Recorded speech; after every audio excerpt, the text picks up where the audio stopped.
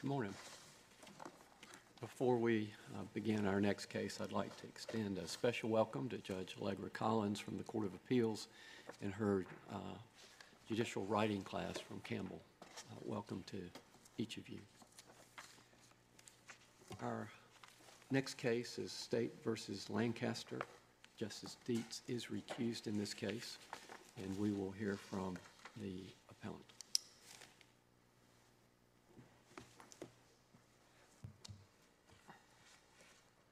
Thank you, Your Honors, and may it please the Court, my name is Zachary Dunn, here on behalf of the state in this matter.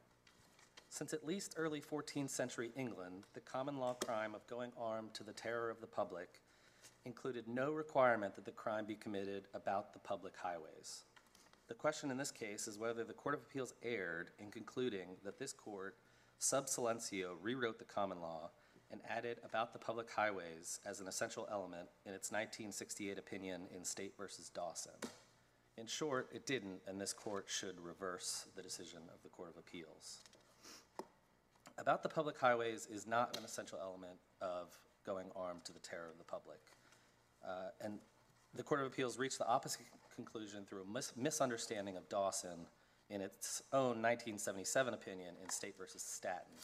Before going to the few number of cases specifically about going armed to the terror of the public, I would like to address a few affray cases because this court has held in Woody and others that going armed to the terror of the public is a type of affray, and it's a special type of affray that, usually an affray involves two or more people, but this court has held that going armed to the terror of the public is an affray that can be done with just one person. I would point this court to In Re May. It's a 2003 case from this court, and it says the types of public locales that an affray can take place. The first is places generally considered by the public by nature, including roads, streets, highways, sidewalks, shopping malls, apartment complexes, parks, and commons. And the second type is private property that is situated near enough to public thoroughfares that citizens using such thoroughfares could bear witness to the altercation. So again, these are not going armed to the terror cases specifically. However, they are affray cases and set up this dichotomy of two types of public locations where an affray can take place. Of course, in our case, the evidence tended to show that the crime was committed in a parking lot. I believe it's an apartment complex parking lot. And so under this court's affray jurisprudence, in Re May and Woody, certainly apartment complexes are included in one type of public place, and private property that is situated near enough to public thoroughfares, such as an apartment complex, driveway, or parking lot, would also fit into that definition. So, moving on from the affray jurisprudence and getting into the going armed to the terror of the public jurisprudence, there are really three critical cases at issue, being Dawson from this court, Staten from the Court of Appeals, and then this court's subsequent opinion in Rambert. And I'd like to walk through each of them if I could.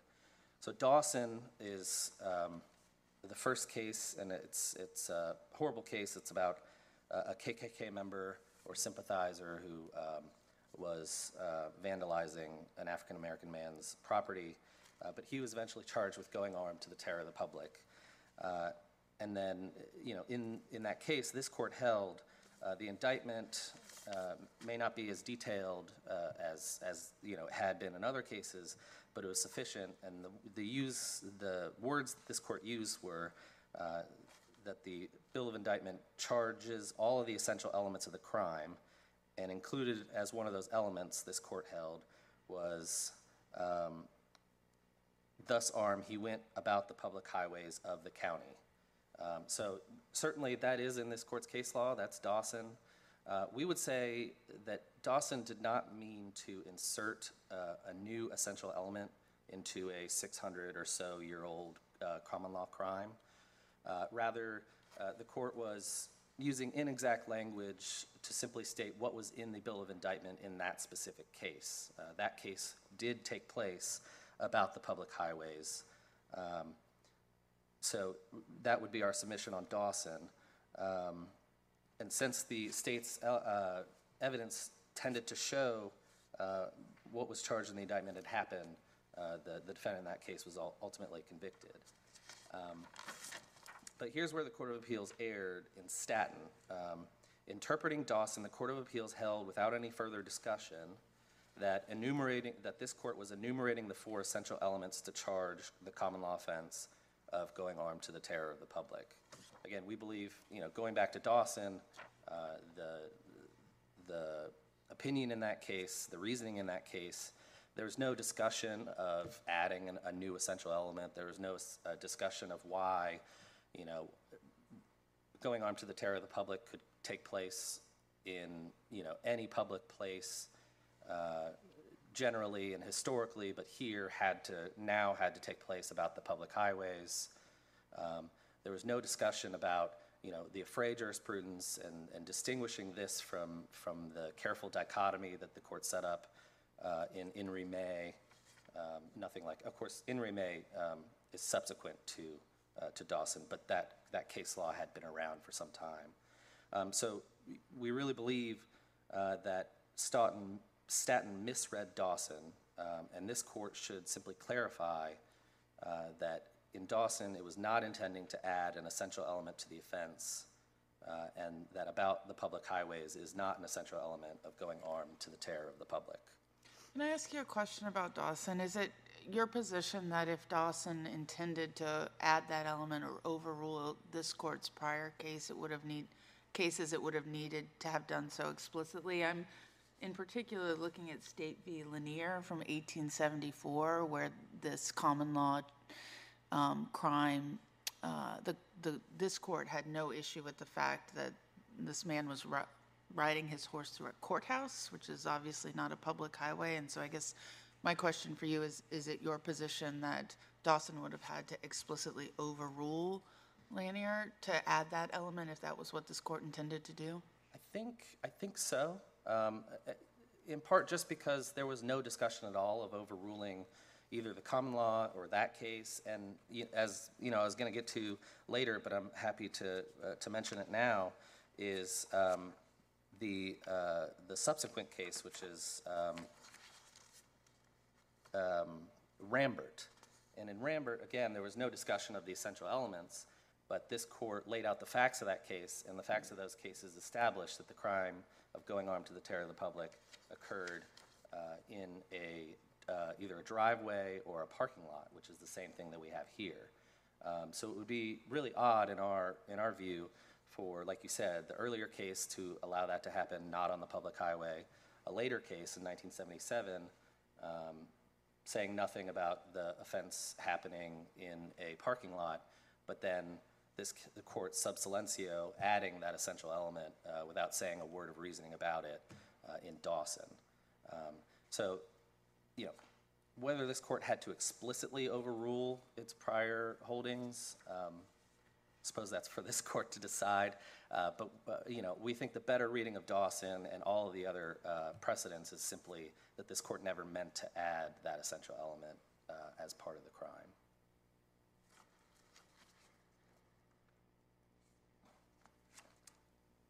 So that's our principal submission, that Staten incorrectly relied on Dawson in that it treated a permissible condition that the terror in the case occurred about the public highways. That's certainly somewhere in public where this crime could occur, but it treated a permissible condition as a necessary condition that must happen about the public highways. So our first submission would be simply for your honors to clarify the case law and hold that Dawson did not add an essential element, and therefore that would necessitate reversing the decision of the Court of Appeals. Even if your honors believe that about the public highways is an essential element of the crime, the facts of this case satisfy that element. The indictment listed the location of the crime as 326 McCotter Boulevard Apartments, which are in Havelock. And the Court of Appeals reasoned that this location was not a public highway for the purposes of charging defendant with the crime, and therefore found that the indictment was defective. However, the key phrase, if it is an essential element, is about the public highways, not on the public highways. And so we've cited to the dictionary definition of about, it includes reasonably close to, almost, or in the vicinity. But I would also point your honors to, again, to In re May, which said, the two types of public places. One of those is roads, streets, highways, sidewalks, apartment complexes, parks and commons, and then also private property that is so close to public thoroughfares that, they can see that the public could bear witness to the altercation. So both the dictionary definition and this court's precedent in the Affray cases, if your honors believe that about the public highways is an essential element, we think go in our favor, showing that naming the apartment complex and the specific location is sufficient and is not a fatally defective indictment, such that this court could simply hold that that element was sufficiently charged in the indictment here.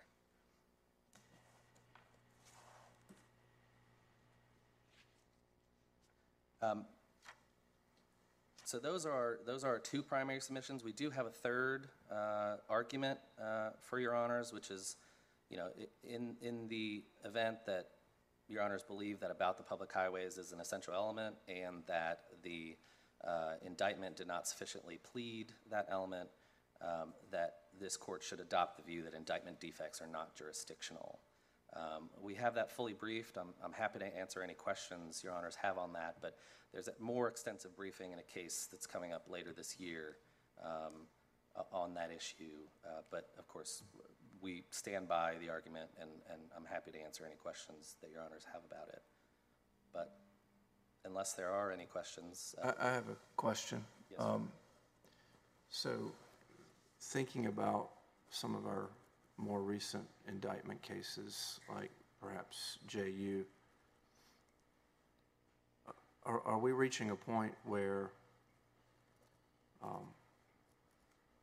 any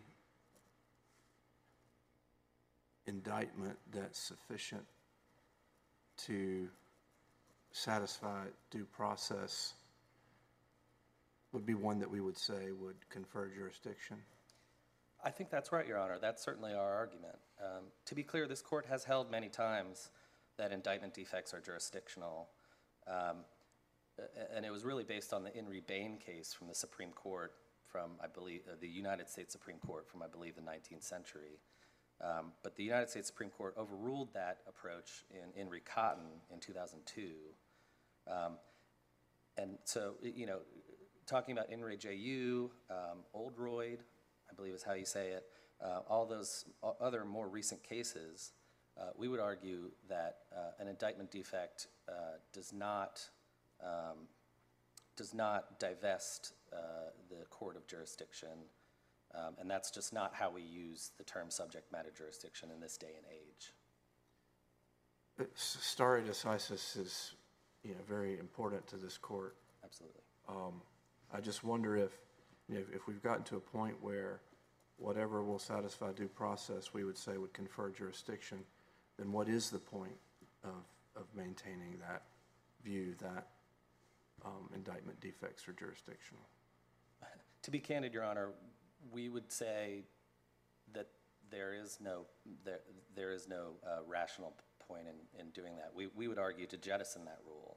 Of course, a defendant is fully able, if they believe at the trial court, if they believe that the indictment is not sufficient to file some sort of motion, at that point, there's been no trial, there's been no conviction, there's been no appeal, and, it can be fixed through a new indictment, a superseding indictment, dismissal of the charges, and then, re-indictment, something like that.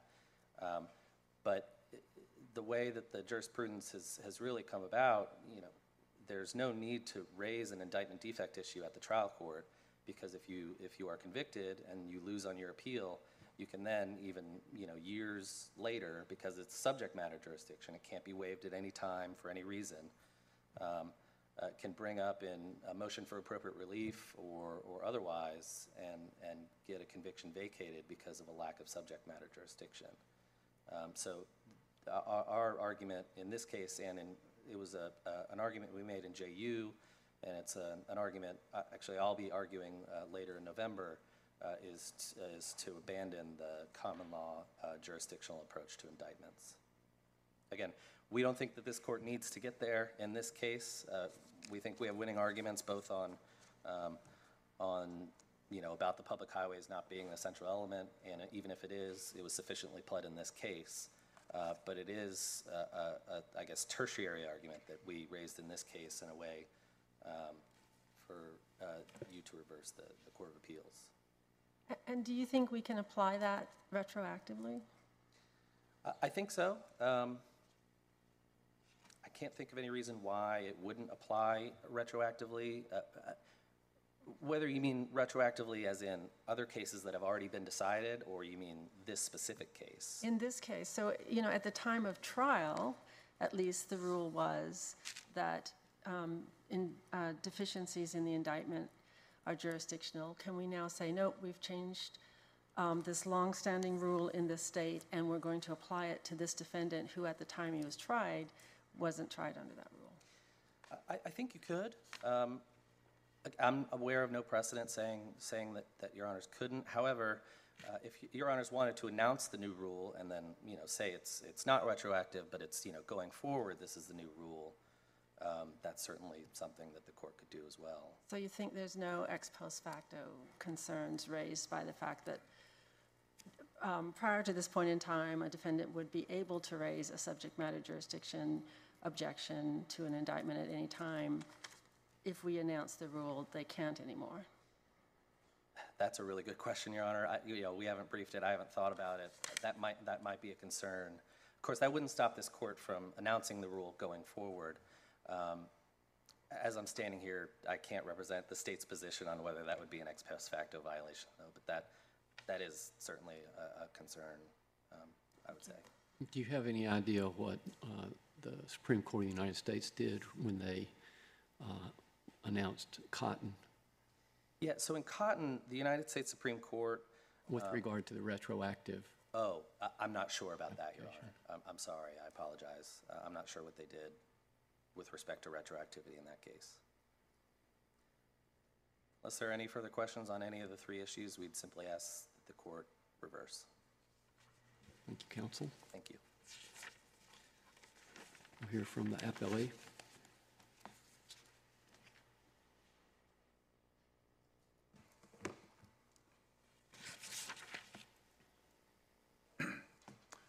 Good morning. May it please the court. My name is Craig Cooley. I am here on Darren Lancaster's behalf. And I'll start where the state started with talking about Dawson. It needs to be emphasized that before the Court of Appeals, the state clearly cited Dawson as legitimate law. If you look at page 5 and 6 of their response to my motion for appropriate relief, bottom of page 5, quote, the common law charge of going armed to the terror of the public has 4 essential elements. And they list those 4 elements, one being, quote, by going on or about the public highway of the county. And they cite Dawson. And their whole argument before the Court of Appeals was Dawson's legitimate. Why? Because here's the 4 elements. And this indictment is valid because we satisfied those 4 elements, because the parking lot at 326 McCotter Boulevard is a public highway. Now we're swapping horses. Now the whole argument is, well, we did cite that. The state of North Carolina did, in fact, endorse Dawson before the Intermediate Court of Appeals. Here, though, upon further review, we're going to backtrack. And I just want to point that out, that they didn't seem to have a problem with Dawson when they thought the indictment was valid. Now that the indictment is invalid, or at least the Court of Appeals held, the majority held, including Justice Dietz, now they're saying, well, let's look at Dawson more closely. And we can. Let's look at Dawson closely. And if you look at Dawson, it does. It goes through a historical analysis of, it talks about Huntley. Again, it's count 50 in the Dawson opinion. And there's page after page talking about the common law, talking about like the statute of Edward III, and talk about Sir John Knight's case. And they do this detailed history, and there's a lot of discussion about the Second Amendment sort of intertwined to this issue. But again, at the very end, you had the majority, which was 6 justices. There was a dissenting justice, and I'll get to the dissent. But the majority did not accidentally incorporate an element. I'm trying to figure out how a collective group of 7 can go into the back room to draft opinions and accidentally incorporate something. I'm assuming you send around drafts of the opinion and you make notes. Do we want to incorporate this? Are we in fact holding that this is an essential element? When it says, the essential elements of the crime are 1, 2, 3, 4. Dawson didn't accidentally do this. I'm assuming when this court writes an opinion, you don't accidentally incorporate something. There are deliberations, I'm assuming. Counsel, I'm Yes. sorry. In discussion of the essential elements, though, are they talking about the indictment here, or are they setting out a new rule? They're talking about the elements of going armed to the terror of the public. Right, but in the as I recall in Dawson, the analysis deals a great deal with a public place, right? And then they discuss the indictment at issue here satisfies the elements, and then they go through the indictment. Am I missing something with Dawson? No. They talk about, the whole argument in Dawson is this, a valid offense? And the court walked through the history of this offense in count 50. Again, they talked about all the historical stuff that Mr. Dunn talked about in the state's argument as to why Dawson got it wrong. But that's my point. All this history is discussed in Dawson. Yet at the very end, in one of its concluding paragraphs, it identifies the quote-unquote essential elements of this offense. Well, but it says the indictment, it says it charges all the essential elements. Now, Yeah. But if an indictment, if you're required to allege facts to support the elements of the indictment, why isn't going about a public highway, why couldn't that be surplusage? In other words, they have alleged a public place, a public highway. So why isn't that an essential element, the public place, and the public highway surplusage? Pardon my confusion. I'm not following what you're saying. The use of the word or the phrase public highway is superfluous, or I'm not following what what your point is. Well, Sorry. the case law that the court goes through, right, the history, they say the question in this case is whether he has a right to bear arms to the terror of the people. And then the court goes on to say the right to keep and bear arms no more gives an individual the right to arm himself in order to prowl the highways or public places to the terror of the people, right? So if an indictment requires someone to allege sufficient facts to support the elements of a crime, why couldn't you say, or why isn't it, that this statement towards the end, it charges all the essential elements, the indictment charges all the essential elements of the crime, that is, that the defendant armed himself with an unusual and dangerous weapon for the unlawful purpose of terrorizing the people of Alamance County, and thus armed, he went about the public highway, public area, surplusage, in a manner to cause terror to the people. So, are you suggesting had he not gone on a public highway, that they would have sustained it? Well, the facts of Dawson are that he was on a public highway. He was on a public highway. Right? So if you are required to allege facts to support the essential elements, right, why isn't the allegation of a fact here not necessarily going to the element, but go into just the underlying facts of the case. The essential, well, the way they would word it, I guess, is the way the court identified. I'm trying to follow what you're saying. You're saying the fact that he was on a public highway is the fact of the case, but you're saying simply because that's a fact of the case doesn't mean it's an essential element that limits where this crime can occur. Is that what you're saying? Right. I mean, the whole case goes through this analysis of public place. Okay. And the allegation of a public highway is just a factual, a fact being put forth as to why it's a public place. To answer your question, honestly, read the dissent in Dawson. And Justice Lake, I mean, I think it's quite telling, because even Justice Lake believes there's a public highway component. Now, again, I'll just quote from the dissent. This is page 36, so, Dawson's 272, North Carolina 535, and the dissent, quote, "In my view of the law of this state, it is quite material whether the defendant is charged with some act while bearing arms upon the highway or with the mere bearing of arms upon the highway." That's twice he's emphasis on the highway. But that's not the most important paragraph in the dissent. The dissent says this on the next page. Basically, it says, Huntley, quote unquote, decided by this court, establishes that in 1843, the common law of North Carolina made it a criminal offense for one armed with unusual and dangerous weapons to go upon the public highway and there, by threats of murder, cause of terror to the people. Again, I'm trying to, Huntley and Dawson both dealt with public highway. Those are the essential elements. And what you're saying is because we've never addressed a case where there's another public place where this has happened, it's not an essential element, or it's just... Right. Just because those two cases involve public highways doesn't mean that's an essential element, that it be a public highway. It has to be a public place. Well, I would say, it could, why didn't they just say that? It's a public place. Like, you could say, like, when you're writing an opinion, you could say, well, if we put this in here, somebody could interpret, like, you need it to be on a public highway. I'm assuming when courts write opinions, they're thinking this out. Like, if we write public highway, someone's going to interpret this like Staten did. Like, wouldn't the justices of that bench say it's a public place? We want to emphasize. We can put in a footnote.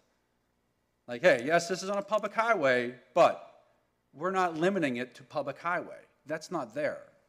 So we're speculating about what 7 justices did in 1968. I'm simply saying they could have done what you're talking about, and they didn't. So I'm assuming, using rules of statutory construction, if they excluded it, I'm assuming there was a purposeful exclusion. They didn't limit it. They said specifically public highway. What do you, I'm sorry. What do you make of the dissent's argument concerning Rambert? And Rambert? Because that clearly did not involve a public highway. It did not. The argument in Rambert is what the state's arguing in Dawson. They're saying, well, no, in Huntley, I should say. In Huntley, they're saying, well, no, Huntley never specifically articulated these elements. Right? So there's silence. Rambert, that issue wasn't before the court in Rambert. The issue in Rambert was the trial court mischaracterized the offense as a felony instead of a misdemeanor. As I understand the dissent's argument, well, it may not have been presented in Rambert, but it's subject matter jurisdiction, and we have an obligation in every case to make sure there's subject matter jurisdiction, and surely we're aware of that, Dawson and company. And so the fact that we didn't say there was a subject matter jurisdiction problem means there wasn't one. I would respectfully disagree. I don't think the issue was there. I think it was a single issue, and this court briefs issues that are raised, like Rule 16. This is where I'm veering toward the new argument that the state raised. But in Rambert, the single issue was, Did they mischaracterize it as a felony instead of a misdemeanor? All right. You know, I'm the appellant a lot of times, and a lot of times I lose cases because I didn't raise a specific claim, and the court's not going to decide it. That would be my argument, Rambert. Rambert is, I agree, it was in a parking lot, but if you look at my argument, you know, look at the motor vehicle code, a public parking lot, you know, it's not a public highway. But yes, it happened in a Piggly Wiggly's parking lot in Rambert, but again, I would emphasize it simply was not before the court, and the court did not address it. And I mean, that sort of leads to my later argument. I'll stay on task here. I'll focus on, I think Dawson was correctly decided. Obviously, the court can reconsider it and be more specific if the public highway is not an essential element, as I interpret it, and as, you know, Statton interpreted it and applied it, obviously you can overrule. But we think it's correct. The fact that we think it's correct, we think the Court of Appeals majority got it right, that, you know, if you look at other cases where they've defined what a public highway is, a privately owned parking lot, you know, is not a public highway. And I don't think there's any dispute in that. In terms of the cases I cited, in terms of sticking with what Judge Dillon wrote at the Court of Appeals, I would stick with those arguments. And like I said, but I think the bigger issue for the court is, was Dawson correctly decided? I would like to address, you know, what the court and the state discussed toward the end of the state's argument was this, you know, remedy claim that was not part of the dissent, and it was not part of the notice of appeal. Again, it's a separate claim. And, you know, under Rule 16, right, the court can hear claims that are part of the dissent. And if you look at the dissent, like Justice Allen said, the dissent simply focused on whether the indictment was valid. And it did. It said, well, Rambert issued this opinion, and in Rambert, this is in a Piggly Wiggly parking lot, ergo, you know, the indictment is valid, and the court has jurisdiction. So there's no discussion whatsoever in the dissent regarding, okay, what's the remedy if it is an invalid indictment? And you know, the dissent could have, Judge Griffin could have, you know, articulated that. Oh, by the way, let's look at Chief Justice Martin's dissent in Rankin, and let's go with that. But it wasn't. It was simply a narrow dissenting opinion. And when the state filed notice of appeal, that was the notice of appeal. We disagree. This is a valid indictment. It conferred jurisdiction to the trial court. There was no discussion whatsoever regarding a remedy claim. And now we're talking about ex post facto, which I didn't brief. I mean, it's an important claim, don't get me wrong, but it was already addressed 5 years ago. And when Chief Justice Martin raised it like sua sponte, because I pulled the Rankin briefs in front of this court, and nobody in that case argued what Chief Justice Martin was arguing. And the majority pointed that out. That was 5 years ago. We have a decision, right, under the court's Rule 2 supervisory capacity. You can exercise that. I know defendants ask that all the time. But if you look at how it's applied, you know, it's in rare cases, and you know, there has to be no decision made regarding an important issue.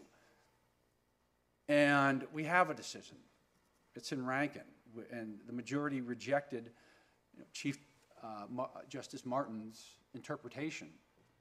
And so that was 5 years ago. Nothing's changed in 5 years. That would be my position. I just don't think it's before the court. And it sounds like the court is going to consider it in another case. So I would respectfully ask that the court address that in that other case where it's fully briefed. And if you want to get amicus, you want to, you know, I guess I made a waiver argument. It simply was not part of the notice of appeal. It wasn't part of any litigation claims before the Court of Appeals or even the notice of appeal, I'm sorry.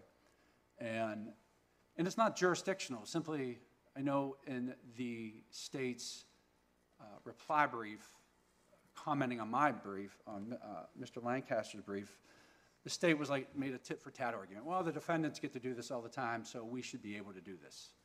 And that's not, no, when the defendants make that rule, we attach it to an applicable role of appellate procedure. We're just not saying, well, the state gets to do this, so can we. Right? There are roles of procedure that the state could have used.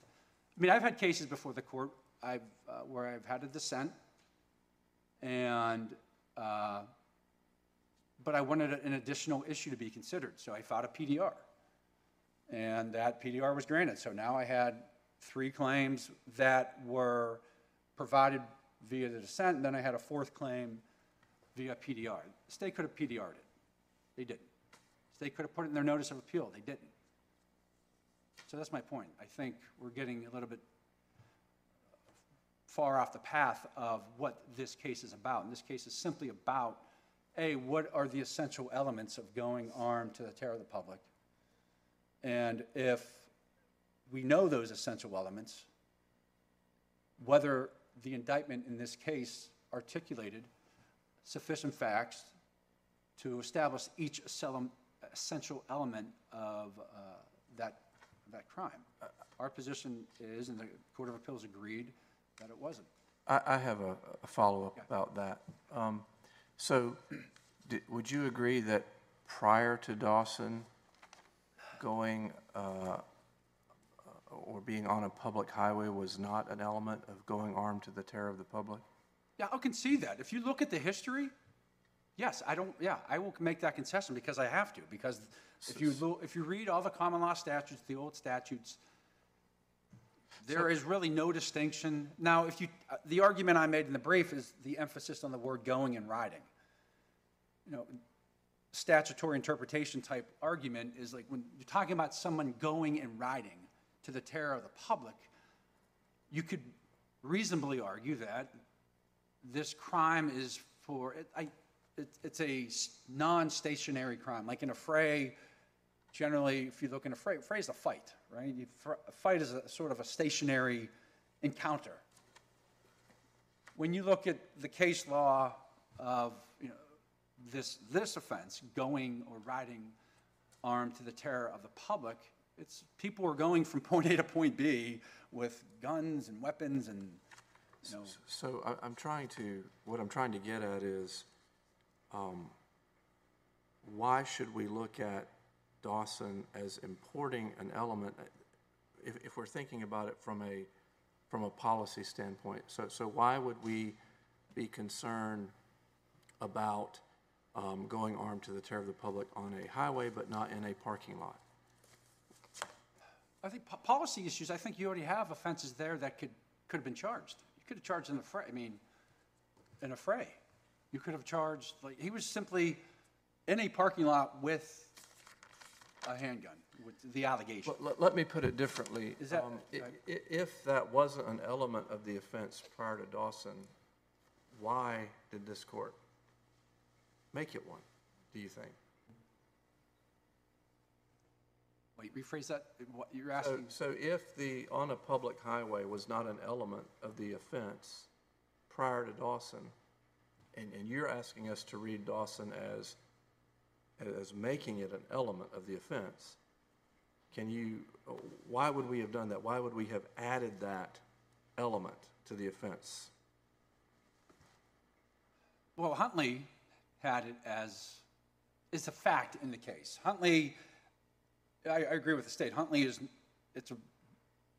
not a well-written opinion. It's 1843, but Huntley, in the indictment, it is alleged that Mr. Huntley is on the public highways. So I believe, if you're asking that question, I believe they put a lot of stock in that fact, is that, Huntley is somewhat similar to this, because Mr. Dawson and his cohorts from the KKK were going about and riding whatnot on the public highways to create havoc and terrorize people. So that would be my answer. I don't know. I mean, I don't know why the 7 justices in 1968 wrote it that way. And I I'll just revert back to what I said. If they wanted to limit it, they could have put a footnote, because you see that all the time in opinions is, yes, the indictment's valid, but it's a public highway, but let's footnote it. So we make sure litigants know moving forward that this is it's not as narrow as a public highway. It could be in a church, it could be in, someone's house, because I believe there's a case they talk about someone went riding into a woman's house. So to answer your question, I think they maybe put a lot of stock into what Huntley was arguing, the facts in Huntley. But again, if you go with the name of the crime, going and riding, how do you go and ride? For the most part, you're using public highways, right? If I'm in a parking lot standing with a gun, am I going anywhere? Right? Why do they call it going and riding to the terror of the public? I think that's my point, and one of the points I made in my argument is that you don't add words to a crime that are superfluous, right? The crime is, they ultimately ended up at a woman's house, but to get from point A to point B, they use the public highways, and they're like ranting and raving. They have these weapons and whatnot, and that is a component of the offense. They're going. They're not standing there brandishing a firearm, terrorizing people, right? That would be my argument as to maybe that's why they emphasized public highway and did not footnote it or make it more broad in Dawson. But again, my time is running short here. Again, I believe Dawson's correct. Court is more than welcome to revisit Dawson. I believe the indictment, as the majority held, it's invalid. It's fatally defective, as we like to say in the case law. And because of that defect, the trial court did not have jurisdiction. And I just don't think the court has the right to address the remedy claim that the state incorporated into its brief, because I don't believe it's properly before the court. And it sounds like the court will soon address that issue in another case, and I would just ask that it do so in that case. But if the court has no other additional questions, I'll let the state have some rebuttal time. Thank you. Thank you, counsel. Rebuttal. Yes, Your Honor. May it please the court, thank you. Just a few quick points on rebuttal. Justice Allen, to your question, why would we be worried about going armed to the terror of the public on a highway but not in a parking lot? I think that's exactly our point. There's no reason, if we're worried about people going armed to the terror of the public, there's no principled reason why we would be worried about it in one place that's a public place but not in other places. And that's, another question that you had, why would this court have added the element on its own? Our argument is that it didn't. The Dawson court used inexact language because it was talking about, the specific facts of that case. It did say it was an essential element down at the very end of the opinion. But it was really couched in terms of what the bill of indictment in that case said and what the facts of that case were. The same thing with Huntley. Huntley mentions public highways because that crime took place on a public highway. But I will note in Huntley, it also cited Blackstone, which simply says the offense of riding or going armed with dangerous or unusual weapons is a crime against the public peace by terrifying the good of people of the land. So that's Huntley citing Blackstone and not mentioning a highway at all in its definition of the crime. So again, we would just simply ask your honors to clarify that Dawson did not add an essential element about the public highways to the common law offense of going armed to the terror of the public. Happy to answer any questions, but otherwise I'll just ask the court to reverse. Thank you. Thank you, counsel. Thank you both. Mr. Clark.